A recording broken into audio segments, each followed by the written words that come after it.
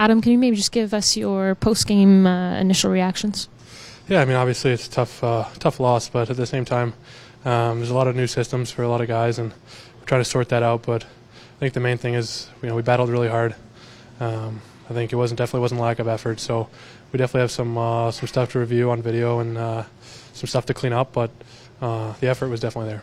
As a veteran player, how do you essentially use your leadership presence to be able to guide some of the younger guys in a situation like that?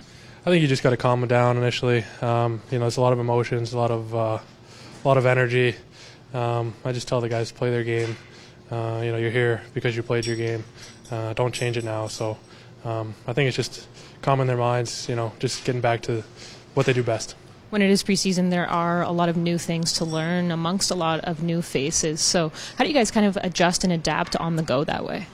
It's a lot of communication. I think the key is really to talk it out. It really goes a long way. So, like you said, it's a lot to take in just 3 or 4 days of practice. But I think the more we can communicate on the ice and chat out there is really helpful.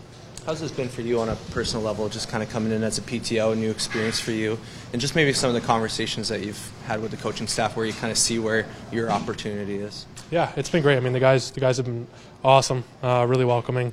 Same with the coaches, all the staff. I mean, for me, it's, I want to be on a team that's going to win. So that was a big part of my decision to come here on a PTO, like you said, and, just show them what I got. I think, they wanted me for the game I play, so I'm not going to change that.